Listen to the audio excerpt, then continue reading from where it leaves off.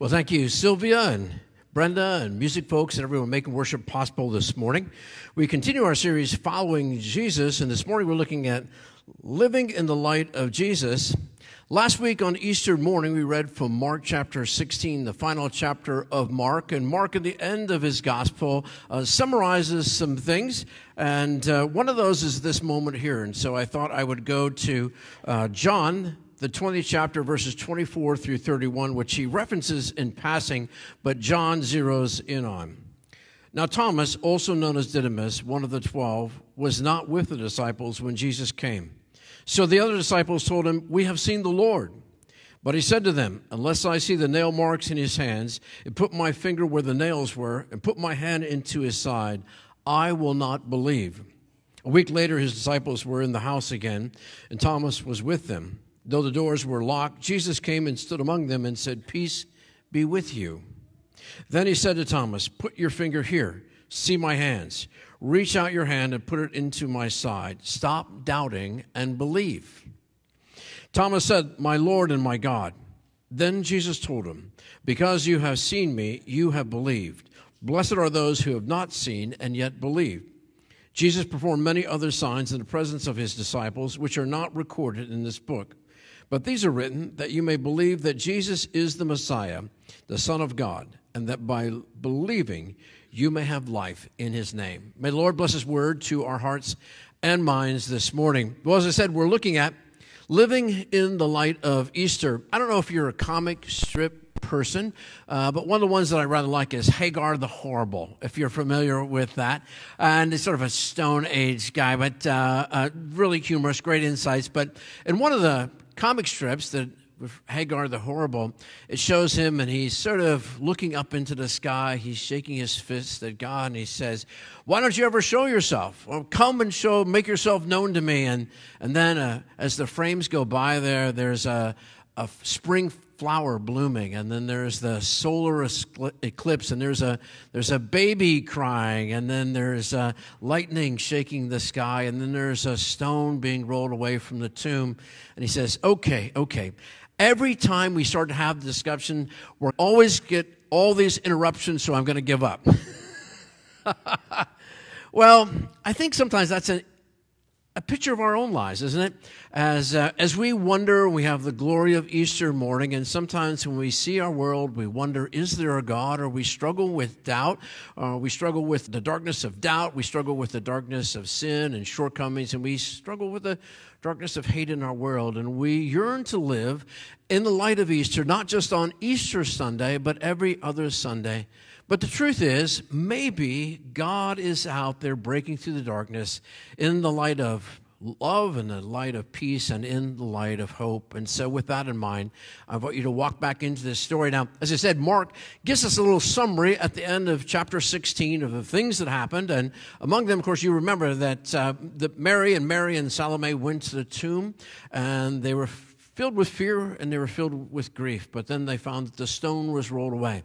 And an angel was there pointing out that the tomb was empty and saying, "He is not here, he is risen. He is going ahead of you into Galilee." And then we hear about the moment when they ran and saw the disciples, and Peter and John came running. And John even tells us they had a bit of a race, and that John got there first, but Peter went right on inside. They're different personalities. Peter more impetuous, John more reflective, but they both believed. And then we see the moment when, of course, Jesus appeared to Mary Magdalene and gave her the first in-person news of the resurrection and told her to become the first missionary, the first evangelist, the first pastor, preacher, if you will, and to tell the disciples in person the reference of the resurrection and the personal witness that she had.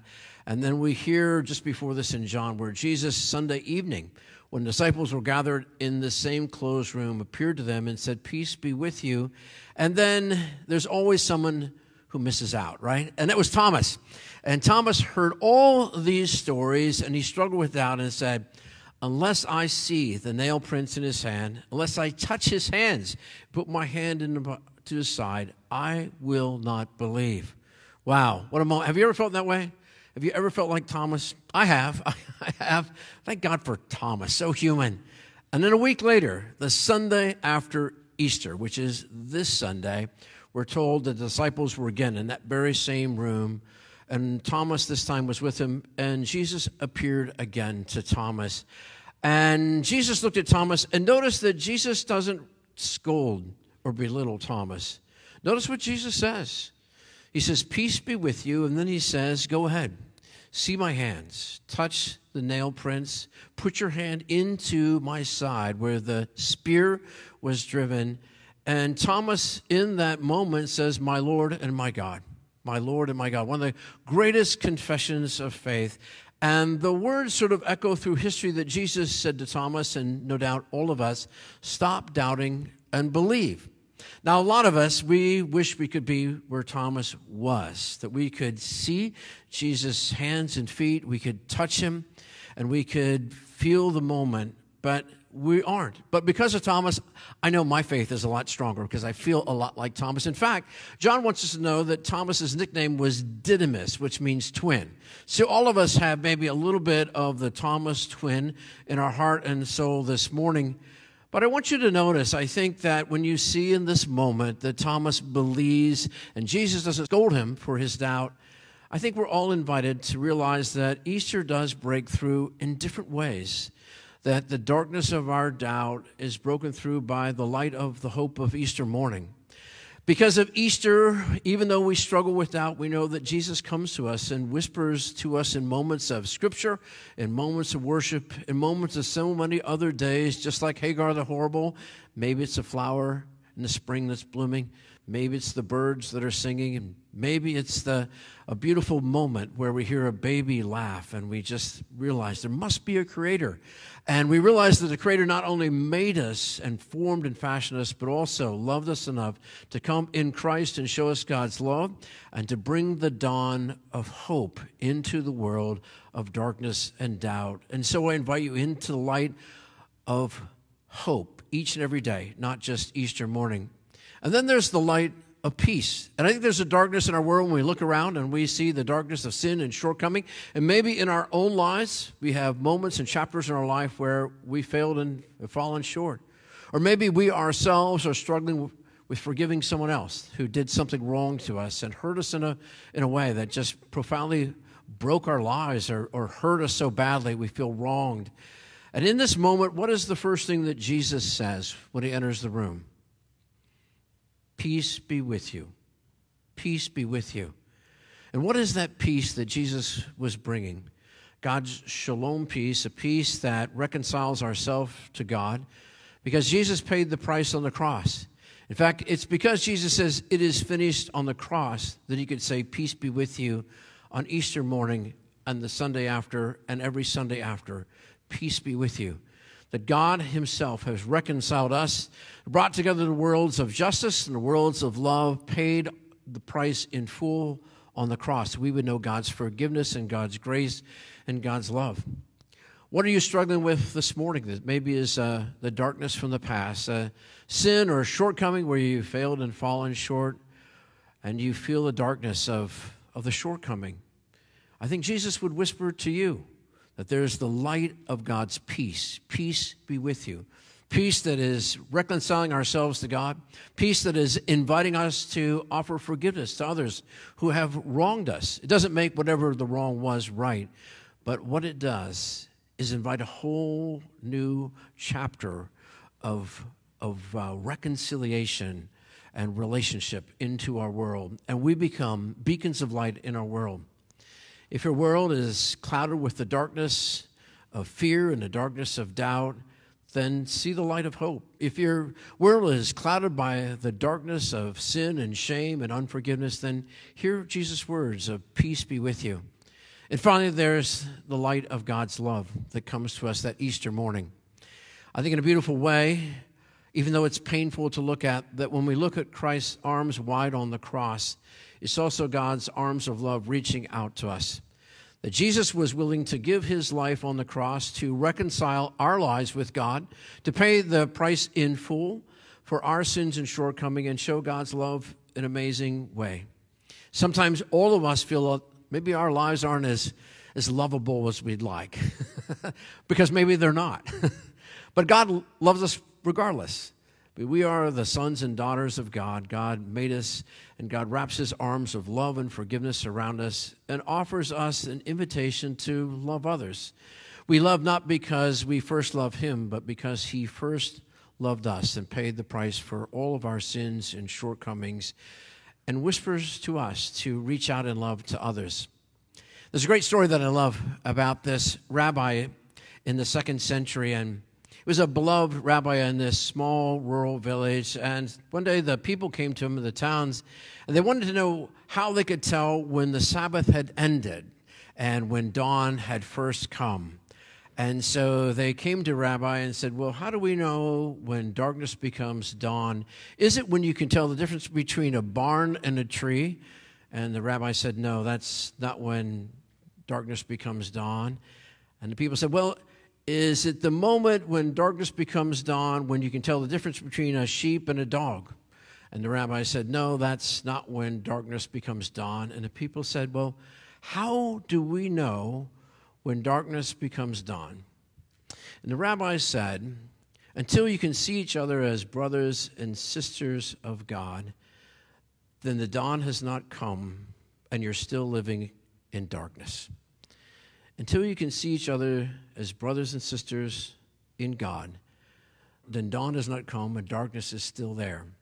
God invites us to live in the light of love, even as God shared his love with us. Today, with whatever you're struggling with, and sometimes we say, well, I just wish every day was Easter. I think Jesus would whisper to us that every day can be Easter, even though we celebrate that special day. Every day that is clouded with the darkness of doubt and the darkness with grief and the darkness with unforgiveness and sin and shortcomings and the darkness of hate in a world can change because of Easter morning. So whatever you're struggling with, God can change it, make it all new and different and alive. Listen to what Peter said again, as Sylvia read earlier, and this is Peter's witness decades later. He writes this to the church and to each and every one of us. Blessed be the God and Father of our Lord Jesus Christ. By his great mercy, he has given us a new birth into a living hope through the resurrection of Jesus Christ from the dead, and into an inheritance that is imperishable, undefiled, and unfading, kept in heaven for you, who are being protected by the power of God through salvation, ready to be revealed in the last time. We have a living hope through the resurrection of Jesus Christ. Doesn't mean that there aren't some moments of darkness in our world and in our own lives. It doesn't mean that we will never struggle with some of the difficulties in life. And I myself had a moment where this week I got to visit my brother Friday and Saturday, who's struggling with leukemia, and spent all day on Friday and part of Saturday by his bedside. And you know, there's so many moments where you pray for healing and you wish everything would just be blessed and bright, and you struggle with illness and grief and some of these things. But I am here to say that my brother's at peace, and even though we may struggle with this thing in our lives, and in this moment, it would be so different without Easter morning. Easter changes everything, everything.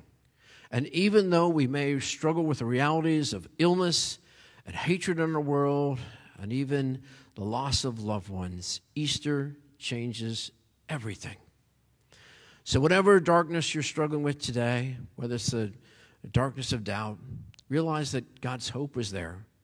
You're struggling with the darkness of grief, know that God breaks eternal in that moment and gives us a hope eternal, even as Peter himself shared as he was sharing in a moment when many of the disciples had already given their lives for faith in Christ.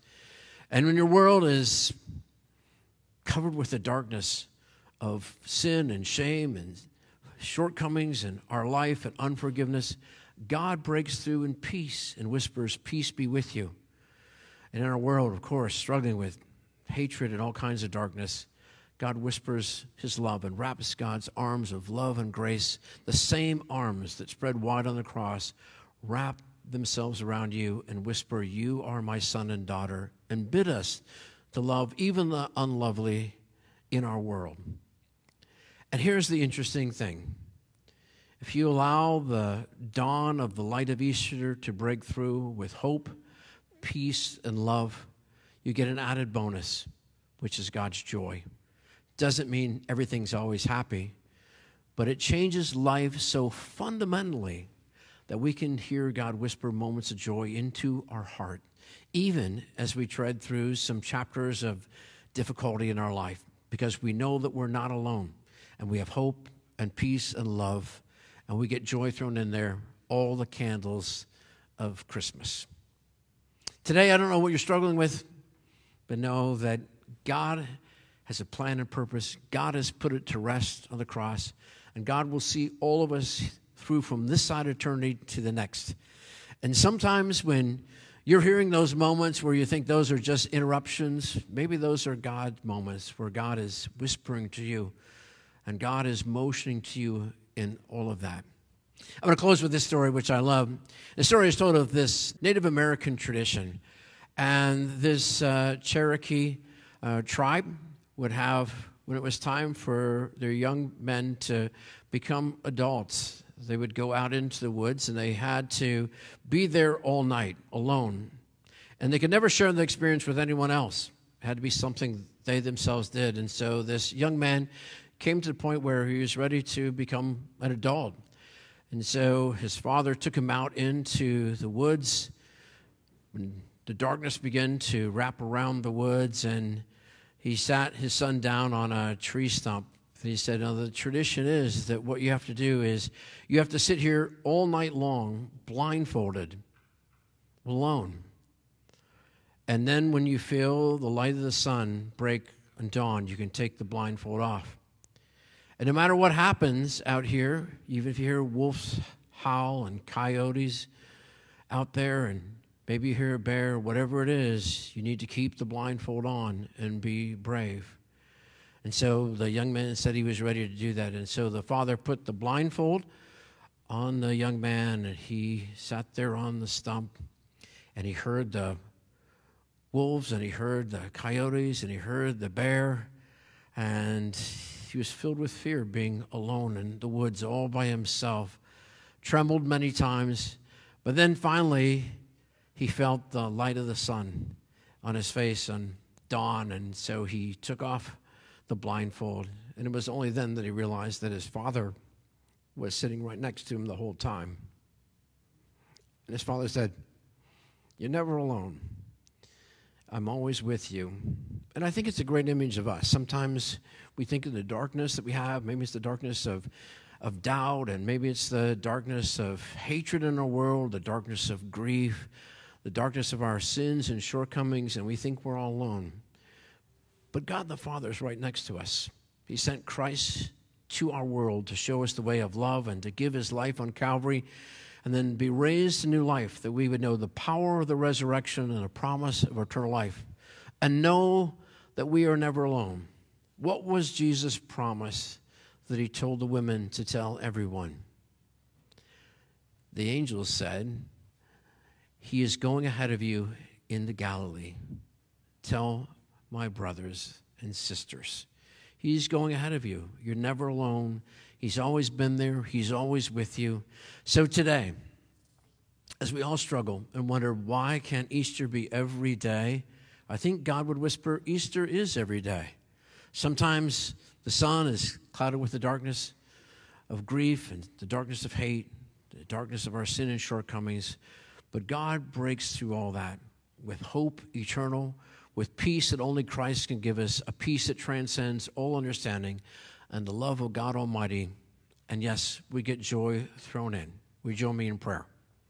Lord, we thank you for your love and grace, and we do struggle with challenges and adversity of life so often, but we know that you're there with us. And the dawn of Easter does break eternal into the darkness of our lives as we struggle with so many things, including doubt and grief and hatred around our world and the sin and shame and shortcomings we all have. But your hope breaks eternal. Your peace is ever offered to us, and your love wraps your arms around us in a special way, and we know your joy. We pray that you'd help us to open our hearts and lives to all these gifts through Jesus Christ, our Lord and Savior. And all God's people said, Amen.